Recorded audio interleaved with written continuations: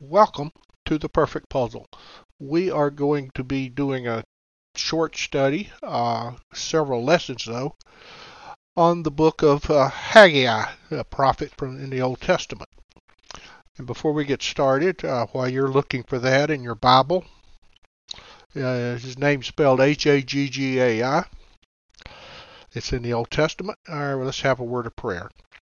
Father, we thank you so much to be able to study your word, to make it freely available to us, Lord, and available for us for our understanding and for our learning.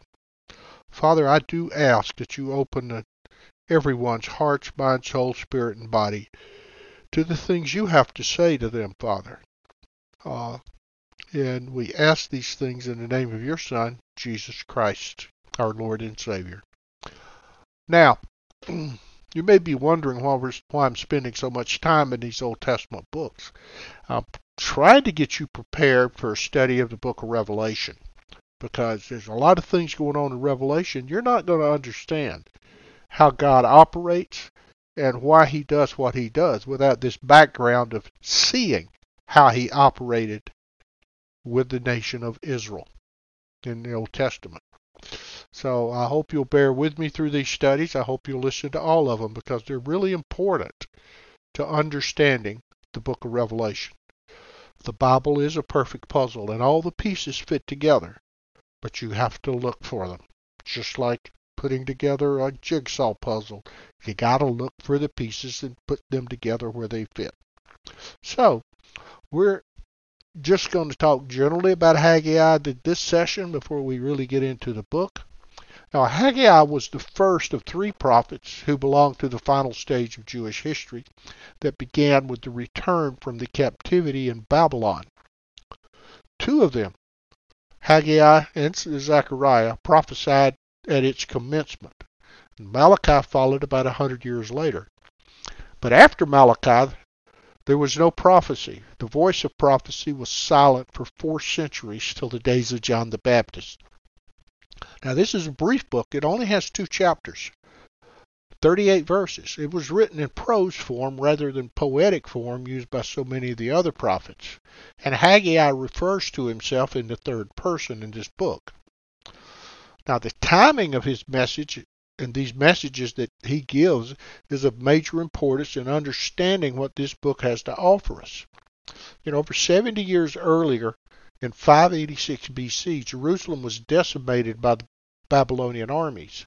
The temple, which was built in 967 BC by King Solomon, was totally destroyed, and God's covenant people didn't have a place to worship for the first time since Moses built the tabernacle, which was the forerunner of Solomon's temple. Most of Judah's population was forced to go into exile some 1,100 miles away in ancient Babylon, an area that we now call Iraq. Very few escaped the effects of this invasion, and only a very small number of people were left in the land. With no leadership or the means or place to worship the living God, their resolve melted. Little, if anything, was accomplished during those years. There's no evidence that any faith remained. There was a period of stagnation for those who were left, as well as for those who were deported to Babylon, and those who had fled to other foreign countries for safety.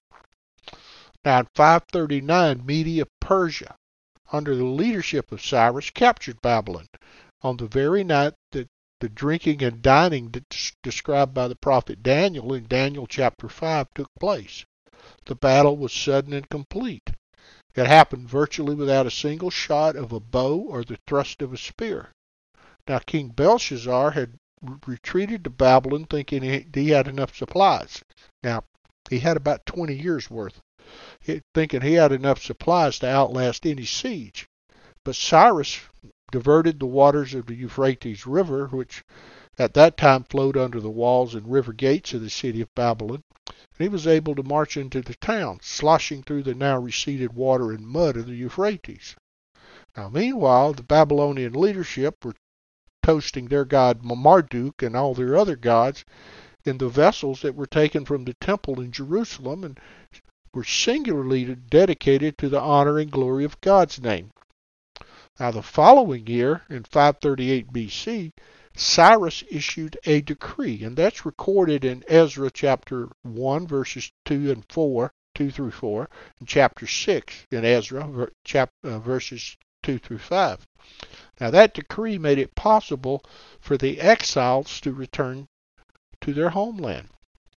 Now, under the governor Zerubbabel and the high priest Joshua, less than 50,000 Jews returned to Jerusalem and to Judah.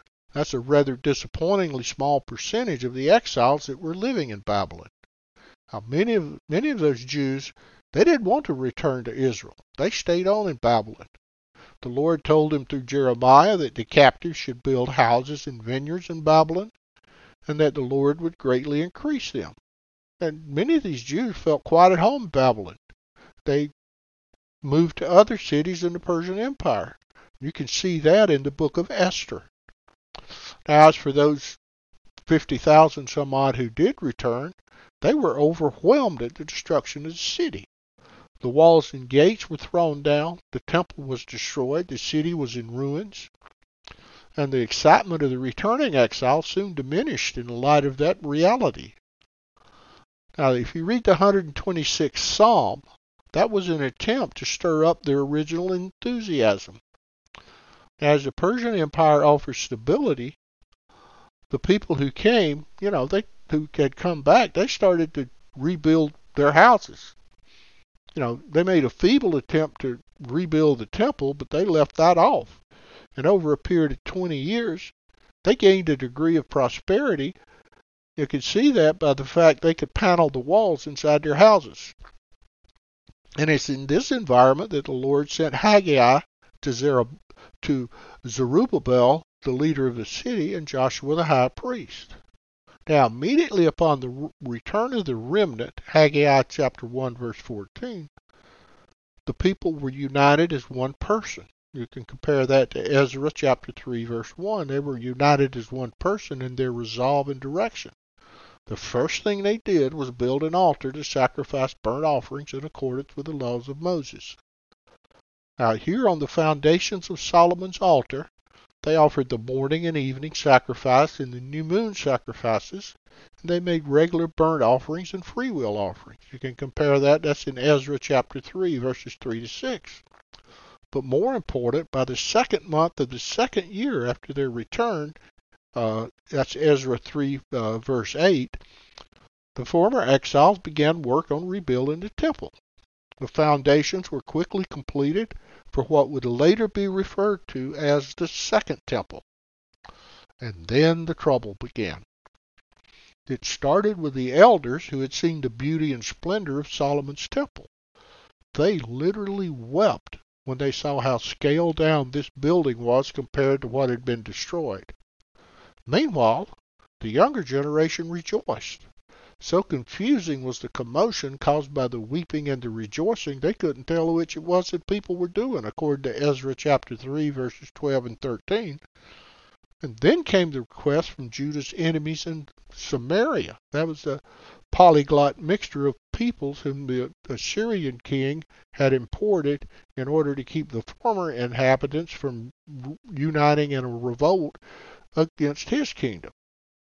Now, these people from Samaria offered to help the exiles build a temple, but Zerubbabel declined their offer on religious grounds. Ezra 4:3 says, "You have no part with us in building a temple to our God." And that led to more trouble because now those enemies began to discourage and frustrate the exiles and make them afraid. And these Samaritan people were so incensed by the refusal of Zerubbabel to allow them to work on the temple, they wrote to the Medo-Persian king, were able to get an injunction against any further work on the house of God. So the work on the temple came to a halt. And there matters rested until the second year of Darius the king, when God stirred up Haggai and Zechariah, two prophets who had been part of that first group of returning exiles. Now, for 16 years, the work on the temple sat idle.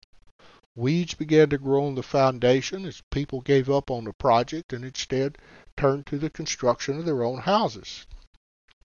Now, as I said before, there were 3 prophets to the people that returned from Babylonian captivity. They were Haggai, Zechariah, and Malachi.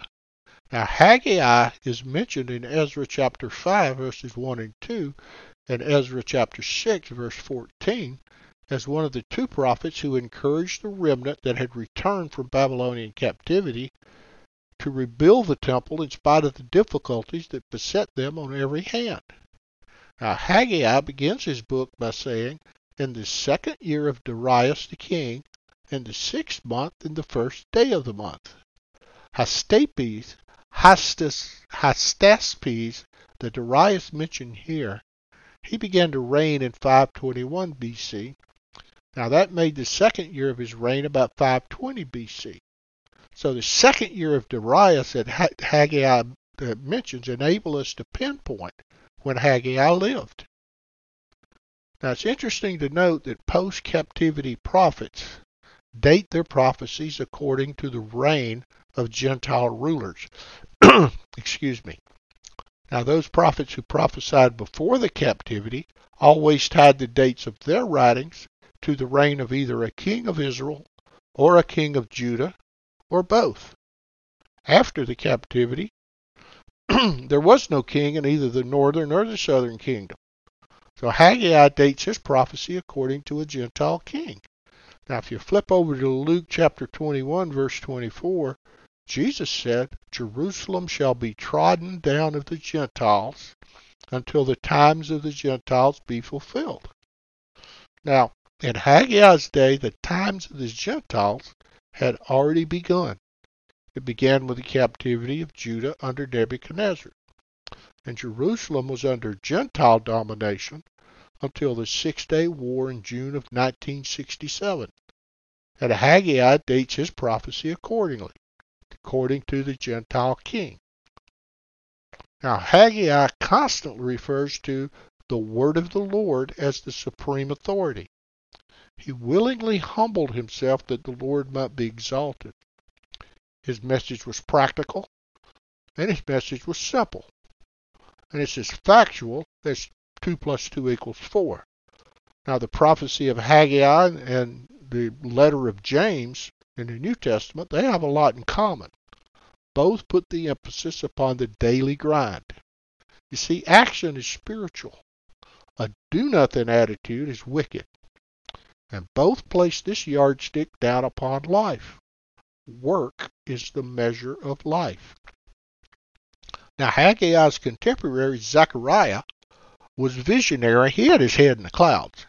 But pragmatic Haggai had both feet on the ground. So the man of action and the dreamer need to walk together. 1 Corinthians 15:58 can appropriately be written over this book. Therefore, my beloved brethren, be ye steadfast, unmovable, always abounding in the work of the Lord, forasmuch as you know that your labor is not in vain in the Lord. Now, Haggai was a prophet with one mission, to stir the post-exilic Jewish community to action in rebuilding Jerusalem temple, which had been sacked and plundered by the Babylonians. And beyond this, his speeches were designed to awake the residents of Jerusalem to the responsibilities, obligations, privileges, and promises of their covenant heritage. The prophet's appeal for the reconstruction of the temple building should not be construed as a contradiction of Jeremiah's warning in Jeremiah 7:4 about misplaced trust in a sacred building. Rather, Haggai is underscoring the importance of worship in the life of the Hebrew community and the need for a sanctuary so that the worship of Yahweh could take place properly, according to the law of Moses. Now, he assumed that the appropriate attitudes of reverence, humility, and unfeigned behavior in obedience to the commandments of God would naturally accompany the worship conducted in the restored temple. You should note the prophet's charge to the community to reflect upon their ways, chapter 1, verse 5. Also in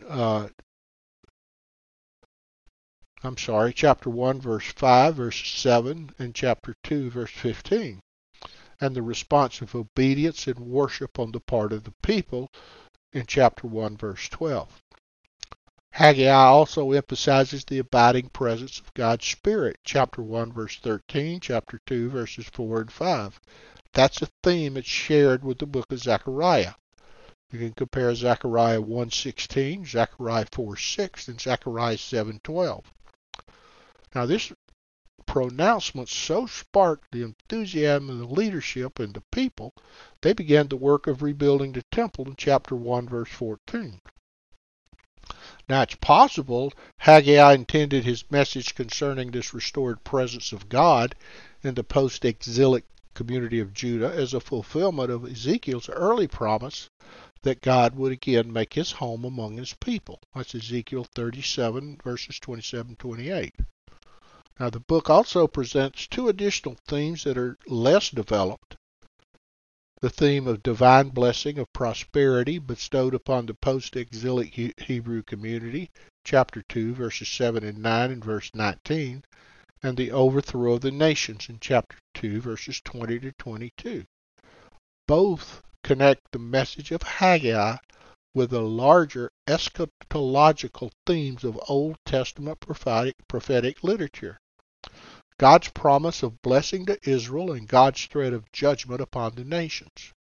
According to Ezra, post-exilic Judah did realize a partial fulfillment of God's blessing as a result of the ministry of Haggai and Zechariah. That's Ezra chapter 6, verse 14. Now the two chapters in his book contain three separate messages that were given by Haggai. Now the date formula in chapter 1, verse 1 serves to root the speeches of Haggai in a specific historical context. It's the early years of the Persian Empire, which reigned from 539 to 330 BC. The speeches of Haggai are dated precisely to the day, month, and year of Darius I, king of Persia, who ruled Persia from 522 to 486 BC. In chapter 1, we're going to see the message he gave on August the 29th, 520 BC. In the first 9 verses of chapter 2, we will see the message he gave on October 17th, 520 BC. In the remainder of the second chapter, we'll see the message he gave on December 18th, 520 BC. The August message was directed toward the people's hands. There, the word was simply, be productive. The October message is directed toward the people's hearts. There, the message is, be patient. The December message is directed to the people's heads, their minds. There, the message is, be prosperous. Now, there are two key verses in this book. Go up to the mountain and bring wood, and build the house, and I will take pleasure in it, and I will be glorified, says the Lord. The second verse is, and the Lord stirred up the spirit of Zerubbabel, the son of Shealtiel, governor of Judah, and the spirit of Joshua, the son of Josedek, the high priest, and the spirit of all the remnant of the people. And they came and did work in the house of the Lord of hosts, their God.